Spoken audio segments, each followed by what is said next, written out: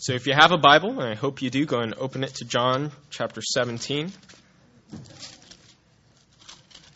John chapter 17. I don't have the Pew Bible number. If someone who is using a Pew Bible could yell out the number, that would be helpful. John chapter 17.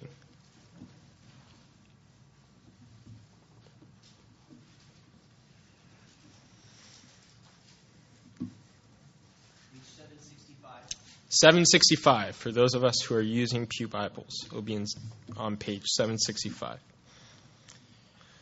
John 17, we'll be looking at the whole chapter, and it says this. Jesus spoke these things, looked up to heaven, and said, Father, the hour has come. Glorify your Son, so that the Son may glorify you. For you gave him authority over all flesh, so that he may give eternal life to all you have given him. This is eternal life, that they may know you, the only true God, and the one you have sent, Jesus Christ. I have glorified you on the earth by completing the work you gave me to do. Now, Father, glorify me in your presence with that glory I had with you before the world existed. I have revealed your name to the men you gave me from the world. They were yours. You gave them to me, and they have kept your word. Now they know that all things you have given to me are from you, because the words that you gave me I have given them. They have received them and have known for certain that I came from you. They have believed that you sent me. I pray for them. I am not praying for the world, but for those you have given me, because they are yours. Everything I have is yours, and everything you have is mine, and I have been glorified in them. I am no longer in the world, but they are in the world, and I am coming to you. Holy Father, protect them by your name that you have given me, so that they may be one as we are one. While I was with them, I was protecting them by your name that you have given me. I guarded them, and not one of them is lost, except the son of destruction, so that the scripture may be fulfilled. Now I am coming to you, and I speak these things in the world, so that they may have my joy completed in them. I have given them your word. The world hated them, because they are not of the world, as I am not of the world. I am not praying that you take them out of the world, but that you protect them from the evil one. They are not of the world, as I am not of the world. Sanctify them by the truth. Your word is truth. As you sent me into the world, I also have sent them into the world. I sanctify myself for them, so that they also may be sanctified by the truth. I pray not only for these, but also for those who believe in me through their message. May they all be one, as you, Father, are in me, and I am in you. May they also be one in us, so that the world may believe you sent me. I have given them the glory you have given me. May they be one as we are one. I am in them, and you are in me. May they be completely one, so that the world may know you have sent me, and have loved them as you have loved me. Father, I desire those you have given me to be with me where I am. Then they will see my glory, which you have given me, because you loved me before the world's foundation. Righteous Father, the world has not known you. However, I have known you, and these have known that you sent me. I made your name known to them, and will make it known, so the love you have loved me with may be in them, and I may be in them. Righteous Father, we come before you, asking humbly that you would reveal truths from your word. Help us to be able to behold your glory from this text, to see you as infinitely holy and righteous. Convict us of sin as we hear from your word, and let us be more grateful for the gift and work of Jesus. Help me as I speak to be able to speak words of truth this morning. And help us to feed ourselves from your word, to enjoy it evermore, to savor it. I pray all these things in Jesus' name. Amen. Now, there are few things less frustrating in life than calling someone and them not picking up. And you call them again and again, and they seem to not know that you exist. Or what's worse is texting someone, giving them the whole day to reply, and they still don't do it. Or what's even worse than that is if you're using Facebook to message someone, or you're using iMessage, and you can see that they read your text, and they still don't respond. Why is this so frustrating? Isn't it because we see the connection that we're trying to make, and we feel like we're getting rejected? Like they know that you're there, but they're not acknowledging your existence. Our life is built around connections. Why are weddings so sweet? It's not because of the cake. I don't like cake. But it's the sweetness of the connection between a man and a woman engaging in godly covenant commitment to one another. That's what makes weddings so sweet. What makes funerals cause pain isn't only the pain of losing someone in your life, but also in reflecting on the joy and sweetness of the connection that you had with the person. And as you think about those memories of the years had with the other person, you begin to feel the loss of the connection that you had. Now, we live in a world full of connections attempted, connections made, and connections lost. And here in this chapter, we can actually see how the church is expected to interact and connect with one another. And what the church should actually be, based on this chapter, is more connected than any other group in the entire world. So in Jesus' prayer in John 17, we will see the answer to the question as to how the world, or how the church, is expected to connect with one another. So this is the main idea of the passage: to be one with one another as Christ is with the Father.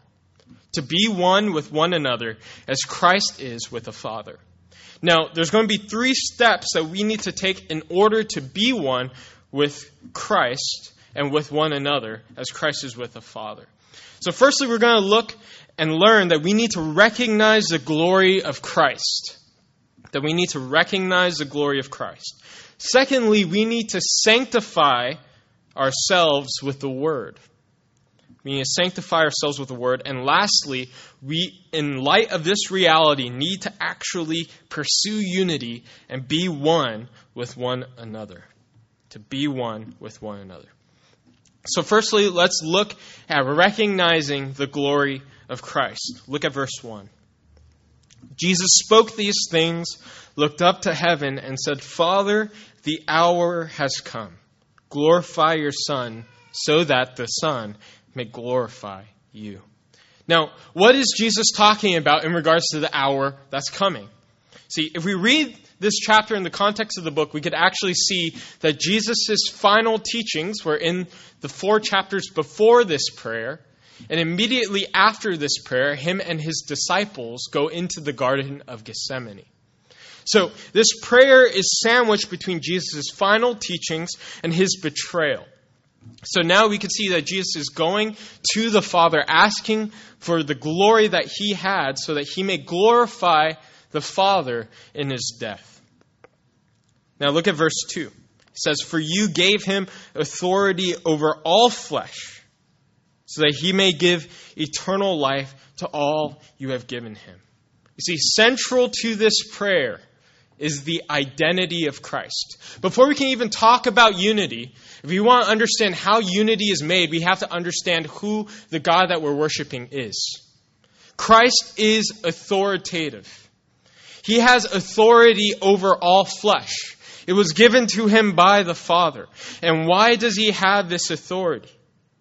Look at the end of verse 2. Why does he have this authority? To give eternal life. See, Christ is authoritative so that he can give eternal life to his people. Now look at verse 3. We can see that this is eternal life, that they may know you, the only true God, and the one you have sent, Jesus Christ. You see, we need to recognize the glory of Christ here. What is eternal life here? Eternal life is actually the knowledge, is knowing that the true God is Yahweh, and the one that Yahweh has sent is His Son, Jesus Christ. There is no other way. Amen. If you're a non-Christian here this morning, I wonder who you think Christ is. I wonder if you recognize the authority of Christ. You see, some of us may think that the right way to live life is to not touch on anyone's toes. That all religions are right. That Christians have their own faith, Buddhists have their faith, Hindus have their faith, Muslims have their faith. Everyone has their own faith. And the way to live this life is to coexist. Just let everyone believe what they want to believe. Don't touch on anyone's toes. And if anyone says that their faith is actually right, then they're the ones who are wrong because they're bigots. But what can we see here in this verse? Look at verse 3. That eternal life is knowing God, the only true God, and the one that He has sent, Jesus Christ. There's no other way to come to the Father. There's no other way to have eternal life. If eternal life is the knowledge that God is the only true God, that the Christian God is the only true God, and to know that Jesus Christ is the one that He has sent, then that means that there is no other way to come to the Father. Amen. There's no other means to go into heaven. There's no other means for eternal life except through the Son. Amen. Now, let's take a step back and approach this philosophically. Some people might look at me and say, John, you're exactly the person that I'm talking about. You are that bigot. You see, the way to live life is to be inclusive. The exclusivity of Christianity is the very reason why I can't accept it. But let's take a step back here and look at this logically. If you are saying that God is this universal being, and that the only way to live life is to be inclusive of all religions, then that assumes one of two things about this God. Either A, He doesn't exist, so it doesn't matter which God you believe in, or number two, God has so separated from the universe that He doesn't care what you think about Him. Right? If God really is this inclusive God, then that means that, number one, He hasn't revealed Himself to us, so we can't know Him. And secondly, even if we got it wrong, He wouldn't really care. And what we can actually see from that is that in your inclusive statement, you're saying an exclusive statement about God. Amen. See, in the Bible, we see a God who is righteous, who is wrathful, who desires to make His name known, but also doesn't enjoy lies. You see, when you say that God is an inclusive God, you are lying. See, if the Christian God is true, and what the Bible says about God is true, then that means that there are a lot of people in this world that are wrong. Amen. And the question that you need to ask yourself, non-Christian, is whether or not this God is true. Because if He is, then that means that it has profound implications in your life that you can't ignore. That you can't just put a coexist bumper sticker on the back of your car and expect to be okay. You can't do that. Now look at verse 4. I have glorified you on the earth by completing the work that you gave me to do. Now what is this work? See, throughout the whole book of John, John explains the life of Jesus. He explains the purpose of why He came, who He is as a person. And throughout this book, you see His life, death, and resurrection. And this is the work that John and Jesus is talking about here. See, Jesus is God. This is what He came to do. If you want to learn how to be unified, you have to start here. Because what is the connection that we have with one another? Is it not the same passion and love that we have for this God? Amen. For this Jesus?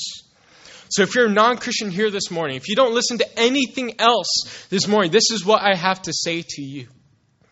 God created the world to be beautiful and to glorify His own name. We ruined it when we sinned. When Adam and Eve ate of the fruit, the world became fractured. Any pain that you might experience in the world, any broken connections that you might feel, the sting of death, the hurtness between conflicts with other people, the pain that you might feel, the lack of fulfillment that you feel in life is all due to sin. But God wasn't an unjust, unloving God. He knew us in our state, and He sent Jesus. And we can see here, if you read the whole book, you'll see Jesus' passion and love for His people. He didn't just leave us out to dry. He lives a perfect life that we can't do. And we, as evil humanity, killed Him. And in His death, He paid for your sins and my sins. That if you repent and put your faith in Jesus, then He will forgive you and cleanse you from all unrighteousness. This is the gospel. You have to understand this first. There's no other way to have genuine connection with God. Jesus is the only way. You have to start here. So I invite you, non-Christian, recognize the glory of Christ. See His beauty, His majesty. There's no other master who dies for His people. Put your faith and trust in Him. Repent of your sin and find the joy that we as Christians have. If you don't know what it's like, ask other Christians around you. You're in a room full of Christians. Ask how Christ has affected their lives. Find the joy that they have that you don't. So we can see in verse 5 that Jesus continues on asking God to glorify Him in His presence with the glory that He had before the world existed. Jesus is God. Now look at verse 6. Now we're going to kind of rush through these next couple verses. So verse 6, I've revealed your name to the men you gave me from the world. They were yours and you gave them to me, and they have kept your word. Jesus is talking about His disciples here. Now look at verse 7. Now they know that all things you have given to me are from you, because the words that you gave me I have given them. They have received them and have known for certain that I came from you, and they have believed that you sent me. So we can see here that there are three logical steps that we can take when we behold the glory of Christ. And we can see it from the disciples' response. They know that the words that Jesus says to them are from God the Father. They recognize the glory of Christ. They understand it. They know that God is the only true God and that Jesus is the one that He has sent. So they receive the words. And then they know that these words are true. And then they believe that God has sent them. So if you want to repent and put your faith in Christ, this is what you need to do. You need to hear the words that are being spoken this morning. You need to receive them. You need to think about them, contemplate them. The Christian response isn't just an emotional one without thoughts. It's one that's used with your brain and also emotional. So contemplate them, come to know that they're true, and then believe that Jesus is the one that sent them. So we can see that in verse 8. Verse 9, I pray for them. I'm not praying for the world, but for those you have given me because they are yours. Everything I have is yours, and everything you have is mine, and I have been glorified in them. I am no longer in the world, but they are in the world, and I am coming to you. Holy Father, protect them by your name that you have given me, so that they may be one as we are one. While I was with them, I was protecting them by your name that you have given me. I guarded them, and not one of them is lost, except the son of destruction, so Scripture may be fulfilled.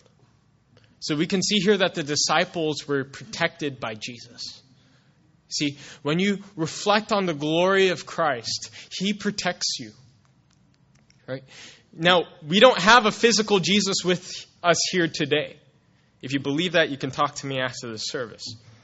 But how do we know that Jesus is still for us today? Because Jesus died for us. Amen? Because we can see in His life, death, and resurrection that Jesus is good and that He cares for us.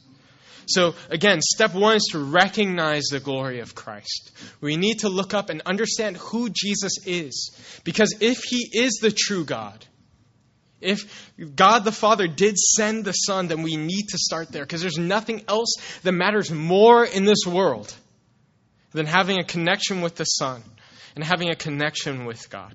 So again, we need to recognize the glory of Christ. Second thing that we need to do, now that we have the foundation of our faith, we need to sanctify ourselves with the Word. We need to sanctify ourselves with the Word. Look at verse 13. Now I am coming to you, and I speak these things in the world, so that they may have my joy completed in them. See, you want to give Christ joy? Don't we want to make Christ happy? Don't we want to make God happy in our lives? Amen. The way we do it, according to verse 13, is by listening to what He has to say. So many people think that love is different from what the Bible says. But we can see here that the very definition of love is bringing glory to Christ and bringing Him joy. And the way that you have Christ's joy completed in you is by doing what He says. So, do you want to bring Christ joy? Read His words. Heed them. Look at verse 14. I have given them your word. The world hated them because they are not of the world, as I am not of the world.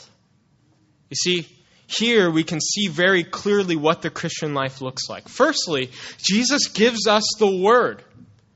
You see, oftentimes we can look at the Bible as a leash that prevents us from going out and doing the right things. But what we can actually see here is that the Word is a gift.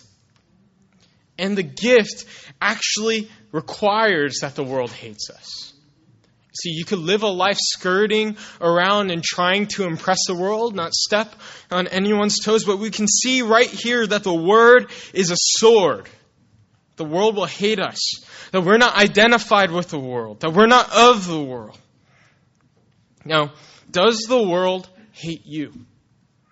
That's the question that we need to ask ourselves. Does the world hate you? Now, I'm not saying that you go out and slap someone of the world, right? Go onto the street and say, hey, are you a non-Christian, sir? Yes. No, that's not what I'm saying. What I'm saying is, are you distinguishable? Do people know that you're a Christian? And based on that, what is their response? Because this is the truth. The aroma of Christ will be sweet and savory to some. But to others, it will be repulsively disgusting. And that's the truth. It's not that we're going out and intentionally trying to be divisive. It's that we're living faithfully to the Word. We have to live faithfully to the Word. So does the world hate you? Does the world look at you and dislike you? Because guess what? The world hated Jesus. And they crucified Him. And if He's our master, what do you think they will do to you? Look at verse 15. I'm not praying that you take them out of the world, but that you protect them from the evil one. Now, if you're like me, the logical response from then is that if the world is going to hate me, I'm going to stay as far away from the world as I can. Right? Keep at arm's distance. Don't touch me. I don't want to get hurt. But we can see here that Jesus isn't asking for that. We're not meant to separate from society. We're supposed to engage them. We're not to be taken out of the world, but that we're supposed to be protected from the evil one. Christians do not retreat. We do not. But what does it mean to be protected by Christ then? Right? We look at the world. If you go on Voice of the Martyrs or persecution.com, daily you will see Christians dying for their faith. So what does it mean that Christ is protecting us? Right? If Christ is protecting us, then why are so many Christians suffering in the world? Well, the truth is that the protection isn't from our lives and protecting our lives, but the protection in verse 15 is from the evil one. See, the protection that Christ gives isn't a physical protection. It's a protection of faithfulness. Amen. If you believe in Christ, if you hold to His words, if you recognize your identity in Christ and you hold fast to His words, He will keep you. Right? Jesus is God, and if He's praying to God the Father, do you think that God won't answer His prayer? We will be protected from the evil one. And even in our deaths and the lives that we lead, we need to lead lives of faithfulness to God. Look at verse 16. They are not of the world as I am not of the world. Verse 17. Sanctify them by truth. Your word is truth. See, here we can see something very profound. And we need to ask ourselves a question. Are you sanctified by God's word? And before that, do you even read God's word? How can you sanctify yourself if you don't know what you're being sanctified by? Are you set apart? Do you wash yourselves in the word? The word is the fountain of truth. Amen. Now look at verse 17 and you'll notice that Jesus says that God's word is truth. Now there's a distinction that we have to make here. God's word isn't true. It's not that God's word has a characteristic of being true that contributes to this greater circle of truth, but that God's word is truth, is the very definition of truth. Do you want to find absolute truth? Read God's word. That is truth. There's no other means that we can find absolute truth. Now, all truth is God's truth.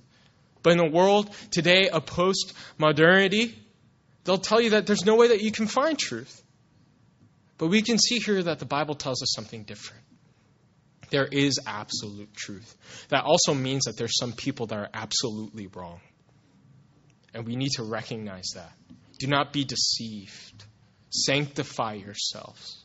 Wash yourselves in the world. Look at verse 18. As you sent me into the world, I also have sent them into the world. I sanctify myself for them, so that they also may be sanctified by the truth. We can see here that we're actually being sent into the world. So this is a missional verse in verse 18. We're not meant to just sit around and be holy and just navel gaze at ourselves and admire our own holiness. No, we're supposed to engage the world. This is why we're not separate from the world. We need to be in the world, engaging them with the truth. We are equipped for a mission. Amen. Now you might be saying to yourself, well, John, I didn't go to college for Bible. Some people ask me questions and I don't know the answer. I'm awkward when I talk to people. I feel uncomfortable. Well, guess what, Christian? Do you know what you have that non-Christians don't? You have God's word. And this is all that's sufficient for you. Amen. Equip yourself with the word for the mission, because that's all that's necessary. If you know God's word, if you love God's word, then you are equipped to be missional. You need to be missional. And in verse 19, you can see that Christ does the very thing. He sanctifies himself for them, so that they may also be sanctified by the truth. We can follow Christ's example here. And more than that, through Christ's death, we have the opportunity to be able to do that. We're not enslaved by our sin anymore. Jose preached on this several weeks ago, that in Philippians 1, Paul writes that he who began a good work in you will see it to completion. Amen? So don't be discouraged. We can sanctify ourselves with the word, that we can look forward and run the race of perseverance. Now, lastly, so we can see there that we need to sanctify ourselves with the word. That was point 2. And lastly, we need to be one with one another. We need to be one with one another. And this is where we'll spend the majority of our time this morning. Look at verse 20.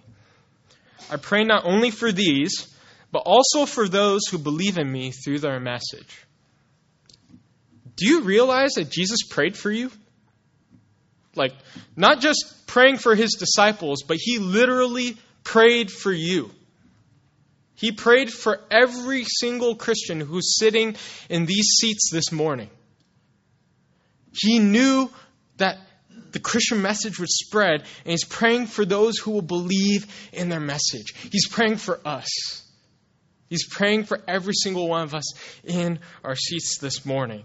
And this is the only prayer that he makes for future Christians that will believe in the message. Which means that whatever he's praying for must be of paramount importance. That this must be incredibly important for us. That when Jesus thinks of us sitting in these seats this morning, this is what he's praying for us.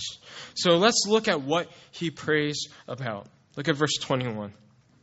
May they all be one, as you, Father, are in me, and I am in you. May they also be one in us, so that the world may believe that you sent me. See, this is Jesus' only prayer for future believers. And what does he pray for? He prays for unity. He prays for unity. And he doesn't just pray for a partial unity here. He's praying for a complete unity. So, why should we have unity? Because this is the means by which that the world will know that God has sent Jesus. What a profound statement. Because look at verse 21 again. So that the world may believe that you sent me. Right? So that the world may believe that God has sent the Son. Now, turn over on your other page and look at verse 3. That he defines eternal life, right? Look at verse 3. This is eternal life, that they may know you, the only true God, and the one that you have sent, Jesus Christ. So what is Jesus saying in verse 21? He's saying that through our unity, the world would know that God has sent the Son. And in verse 3, he says that by knowing that God has sent the Son, that is the very definition of eternal life. So, do you want to see people get saved? Well, Christian, pursue unity. Such an odd idea for us in a day that's worked around meeting a bottom line or meeting a quota. See, we can try evangelism programs. We can try passing out tracts. We can try holding signs in the street. And those are not necessarily bad methods. Right? Maybe even one-on-one sharing the gospel with other people. And I'm not denying those things. We should do all of those things. We should try to share the gospel with other people. But we can see here that the most effective method of evangelism is through unity. That is the most effective method of evangelism. Now, let's address some objections towards unity here. Because there's some knee-jerk reactions that we might have when we think about unity. See, we can understand the concept of unity, but when we look around, things might get a little bit more difficult. So here's a question for you this morning. Is everyone in view of your eyesight this morning someone that you have complete peace and love towards?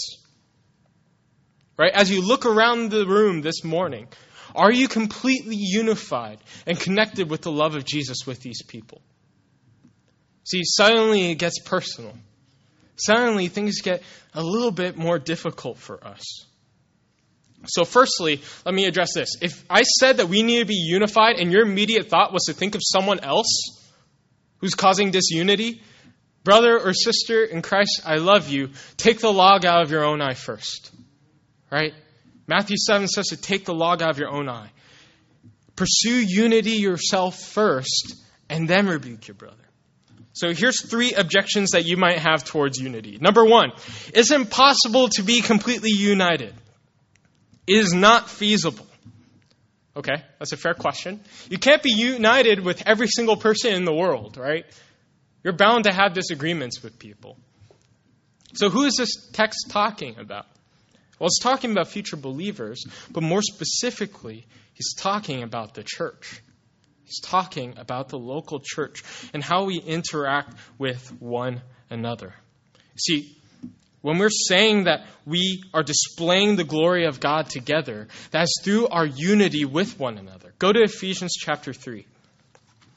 Flip with me to Ephesians chapter 3.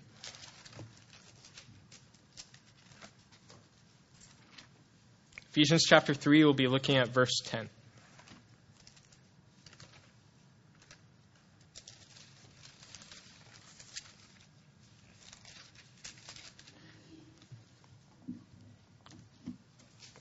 Ephesians 3:10 says this. This is so God's multifaceted wisdom may now be made known through the church to the rulers and authorities in the heavens. In other words, how do you want to see God's multifaceted wisdom displayed in the world today? Through the church. In other words, how do you see the glory of God displayed in the world today? It's through the church. The way that you show God's glory to the world is through the local church. And you do that through the unity that we have with one another. You see, if you take the New Testament and all the commands that we're supposed to have with one another and you put them together, what you actually have is the church. That when you love one another, when you bear each other's burdens, as you care after one another, you are a local church, including as you rebuke one another. So church, do you want to know what those responsibilities are? Look at the church covenant. It's in our hymnals, inside the front cover. If you want a quick way to understand how you can pursue unity with your brothers and sisters, the way you do it is by fulfilling this church covenant. So let me just read a couple of these to you. Do you remember one another in prayer? Do you rejoice at each other's happiness? Do you aid one another in sickness and distress? Do you cultivate Christian sympathy and feeling and Christian courtesy in speech? Do you restore one another through discipline? See, this is how you pursue unity with one another as a church. Objection number 2. I'm afraid to fully commit. I'm afraid to fully commit. That's a necessary fear. All of us have insecurities. But what are you really afraid of? Are you afraid of your sin? Jesus paid it all. You don't have to bear the weight of your sin. Are you afraid of your weakness? Well, there's an answer to that as well. Go to 2 Corinthians chapter 12, verse 9. 2 Corinthians 12, verse 9. For the sake of time, I'll just read it. It says this. But he said to me, my grace is sufficient for you, for power is perfected in weakness. Therefore, I will most gladly boast all the more about my weaknesses, so that Christ's power may reside in me. In other words, if you're afraid to fully commit because of your lack or your insecurities that you have in yourself, that's perfect. God's power is made known through our weaknesses. And another way that we do this is through the very idea of church membership. Church membership exists because of our understanding of one another's weaknesses. See, if you want a definition of church membership, it's this. It's a mutually understood commitment to one another's discipleship. It's a mutually understood commitment to one another's discipleship. And guess what church membership does for us? It actually removes the fear of man from the equation because it's mutual. Right? Think of it this way. Do you need to wonder if your fellow church member is going to bear your burdens? No. Because guess what? We committed to it right here. So you can know fully and with full confidence that your fellow church member is going to bear your burdens. And if they don't do it, then they're violating a church covenant, in which case you could rebuke them of sin. Secondly, if someone wants to share their burdens with you, you're fully expected to love and care after the other person. You see, church membership exists to help sinful people pursue Christ together. Now, if you've never been part of a church that practices church membership, first of all, I wonder what it's been like for you. I know from my own personal experience, there's been days where I felt burdened that I was hesitant to share with other people out of fear for what it felt like. Other people that might be looking for churches for months or years, walking the Christian life alone. Well, we can see here in this text that that's not the way it's supposed to be lived. It's a lonely life. And Christ didn't design it that way. So I would encourage you to join a church family. If you'd like to hear information about our church, feel free to talk to me afterwards. But if you'd like to know more about other churches closer to your area or other local churches that you could commit to, we would love to help you. We're committed to local churches, and we want to help them. Amen? Now, thirdly, this is the most brutally honest one. It's hard to love other people. It's hard. Some people just get on your nerves.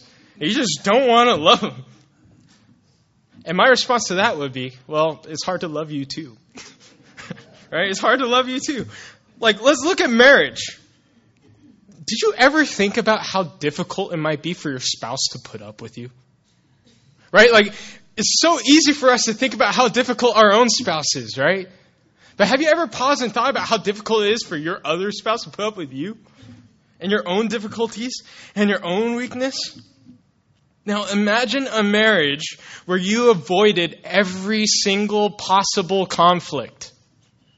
Would that be a strong marriage?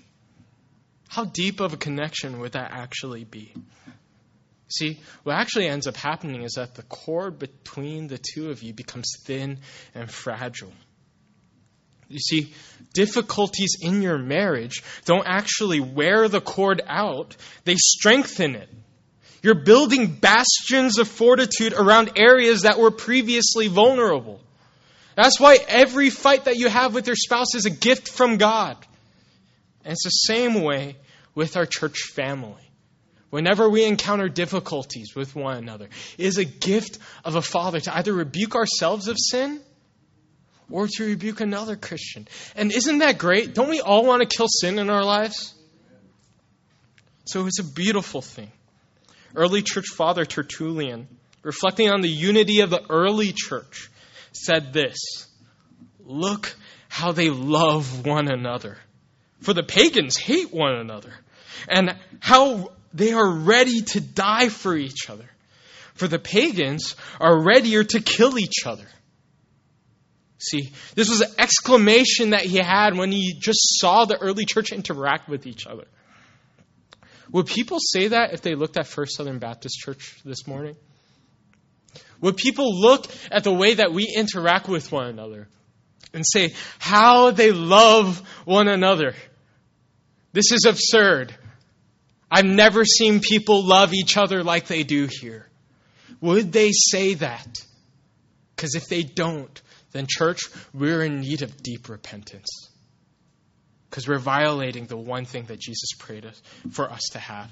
But if we do have this, and if we do pursue this, then we are displaying the glory of God to the world. And the city of Bellflower and the entire world will look at our church and see how they love one another. See, burdens look awfully small when we look at the gift of Christ. Amen. So we can love one another regardless of how hard it is. So here's 3 questions for unity that we can see from the following 3 verses that we need to ask ourselves as a church. Look at verse 24. "Father, I desire those you have given me to be with me where I am.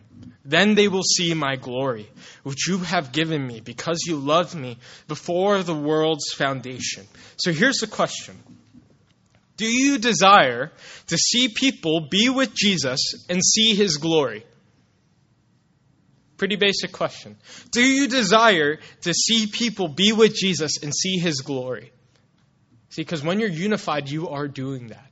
And when you're disunified, you're actually inhibiting that. Look at verse 25. "Righteous Father, the world has not known you. However, I have known you. And these have known that you sent me." Do you desire to have others know that God has sent the Son? Do you desire for others to know that God has sent the Son? Do you want other people to know about Jesus? If the answer is yes, then the response is to pursue unity. And lastly, look at verse 26. "I have made your name known to them and will make it known, so that the love you loved me with may be in them and I may be in them." Do you desire for other people to receive God's love? If you desire that, then pursue unity. And what a great love we have, right? In verse 26, it says that the love that the Father has for the Son will be in us. Did you ever think about that? Think about how much the Father loves the Son. Right? Like, think about that. The Trinity's love for one another. Think about how deep of a connection that they have. Think about how much love and joy they have in one another. And picture that love that the Father has for the Son in you. What a great love. It should humble us. It should baffle us. It should make us speechless. And as we experience the joy of unity, we get to see more of that love. And how great a love that is. And how great a glory that is. Right? Because if we see the glory of Christ displayed, doesn't it repeat the cycle again? Doesn't it make us recognize the glory of Christ more? Doesn't that make us desire to sanctify ourselves with the word more? And to sanctify our Christian brothers and sisters with the word more? And as we do that, do we not pursue unity with more fervence? And the cycle repeats itself again and again and again. And that's how godliness begins to fester and grow. So, again, glory in the Son. Sanctify yourselves in the Word and be one with one another. This is how we're supposed to live our Christian life. And as we do so, we get the privilege of showing God's glory to the world. And that is a great thing. Lord God, we praise you for your glory. There isn't a day that you haven't planned for the purposes of your glory. And we pray today that even as we interact with each other after this sermon, help us to display the glory of God with one another. Help us to recognize how great of a sacrifice Christ was and how glorious you are. Help us to pursue holiness and sanctify ourselves with the Word. And help us in our interactions with one another to pursue unity, to love one another, to bear each other's burdens. And in so doing, we know that we're making you smile. So we thank you. In Jesus' name, amen.